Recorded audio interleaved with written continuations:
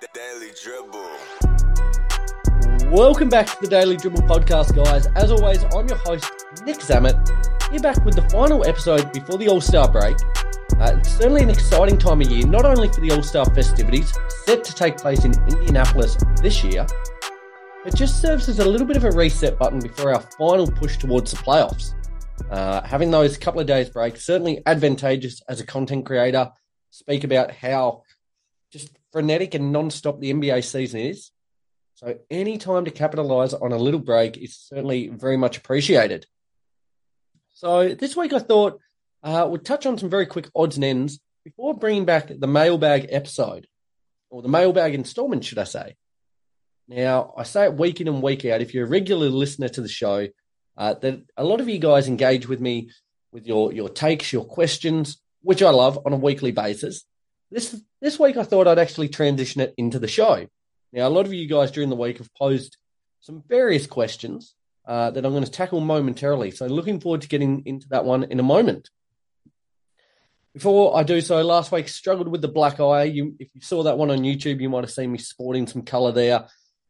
This week, sounding somewhat nasally, come down with a bit of a flu. So if you hear any unusual kind of spraying sounds, I've got the old Strepsils anesthetic throat spray here.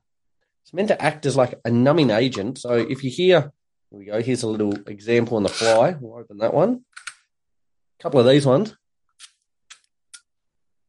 That's just me. Oh, my goodness, it's a strong taste. That's me just hitting the reset button just to kind of numb my throat and numb the pain a little bit there. So please don't be alarmed by that one. All right, let's not stand on ceremony any longer. Getting into it, some very quick odds and ends.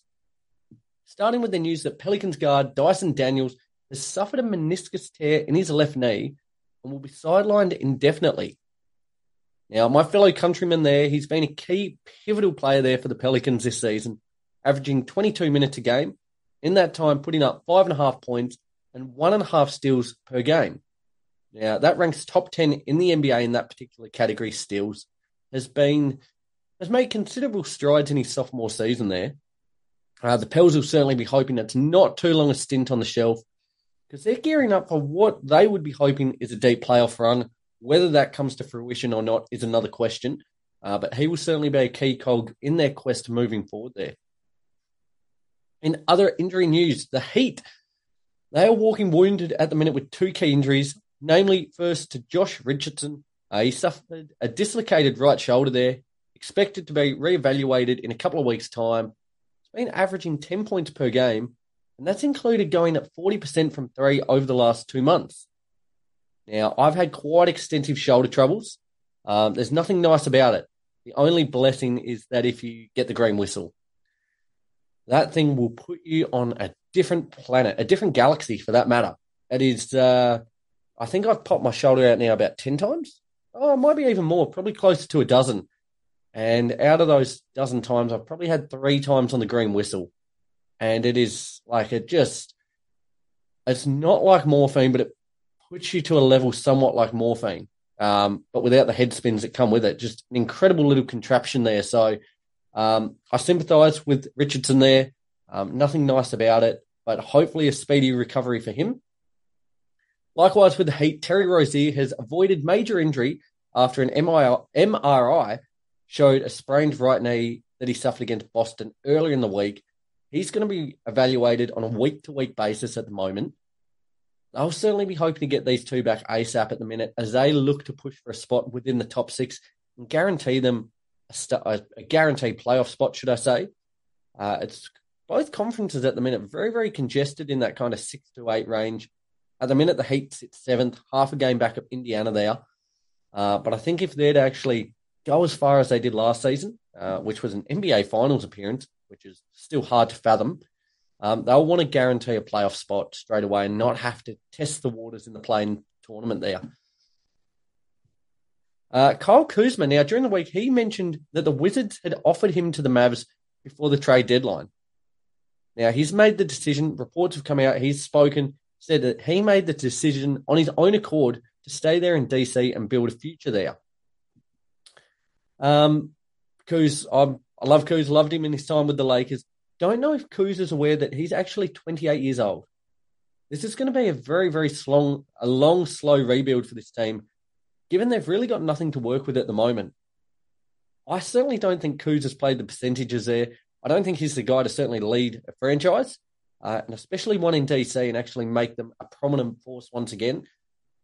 I think he would have fit tremendously well there in DC, but not in DC, should I say, in Dallas there. But a strange little choice there. I'd love to hear from you guys. Hit me up, Instagram, Facebook, YouTube, Twitter, TikTok, on the Daily Dribble. Let me know, do you think Kuz made the right choice staying in DC?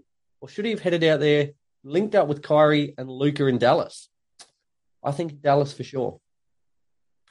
And just to end there, despite not playing the last season or two within the league, during the week, Hassan Whiteside officially announced his retirement, played 511 games across his career for the Kings, Heat, Blazers, and Jazz.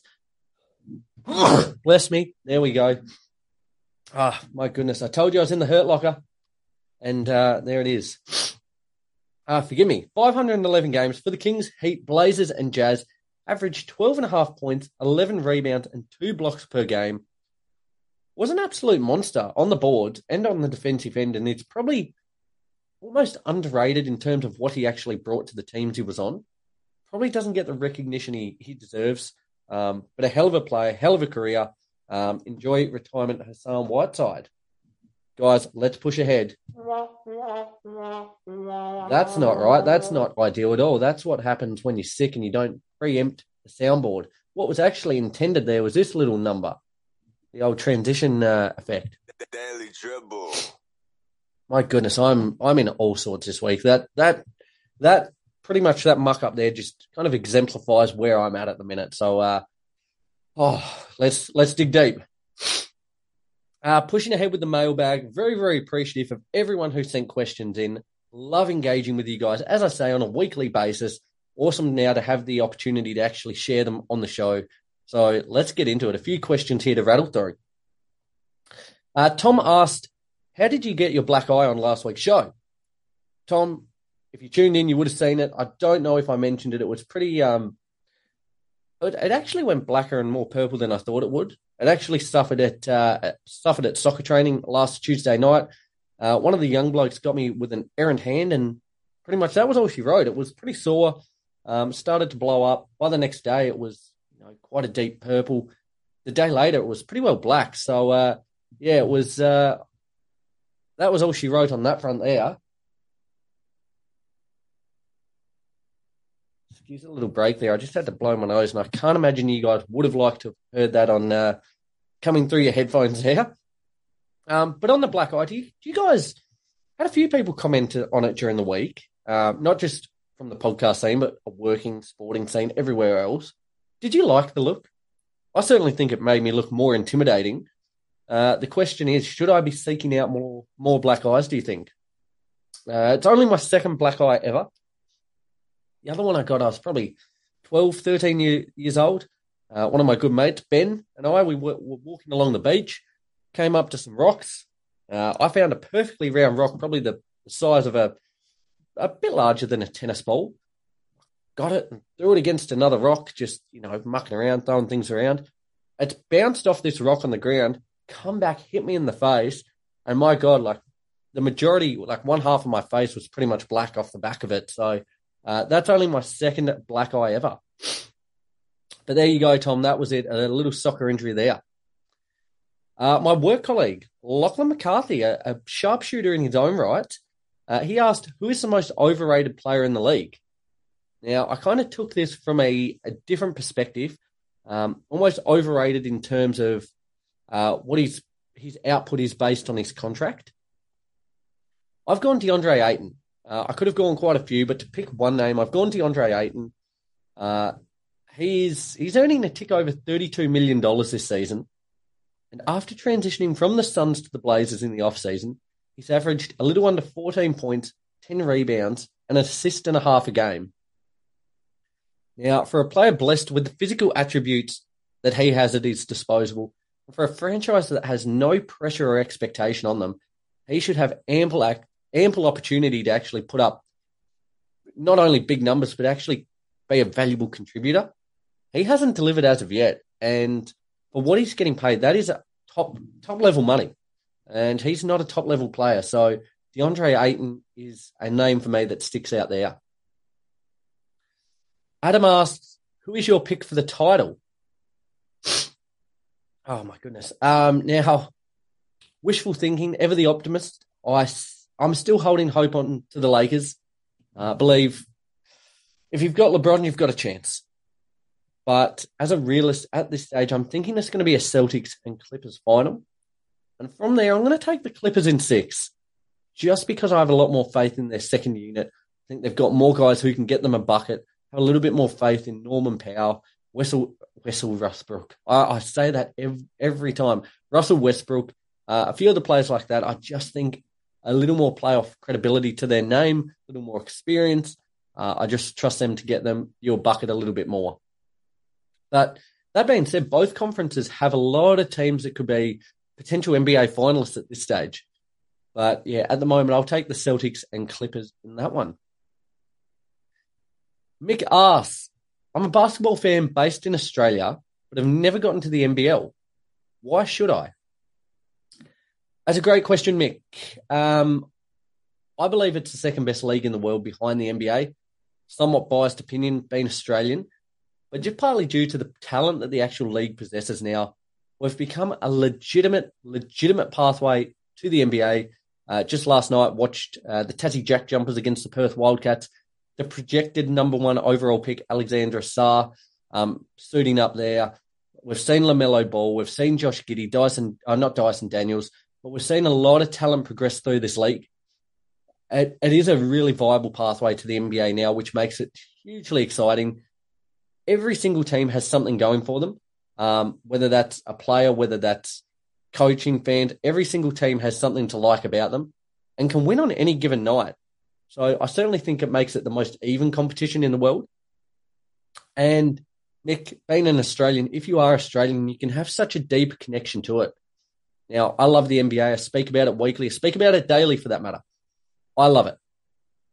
But when you've got teams that actually, for myself, living in Tasmania, having the Tassie Jack Jumpers, I can feel such a deeper connection to them. The access you get to players and the league as well is unreal.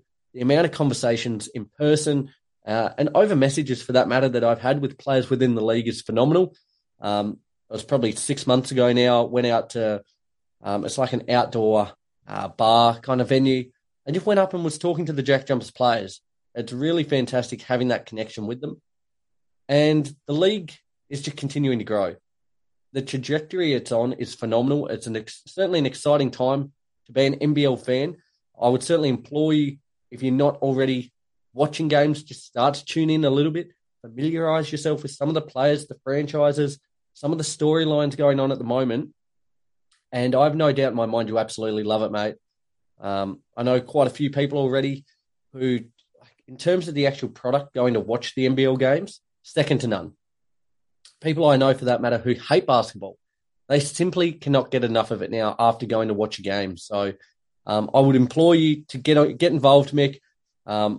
Didn't see which state you're from, but I would jump on board with the team and build that connection. And finally, guys, Cooper asks, what are you most looking forward to over All-Star Weekend?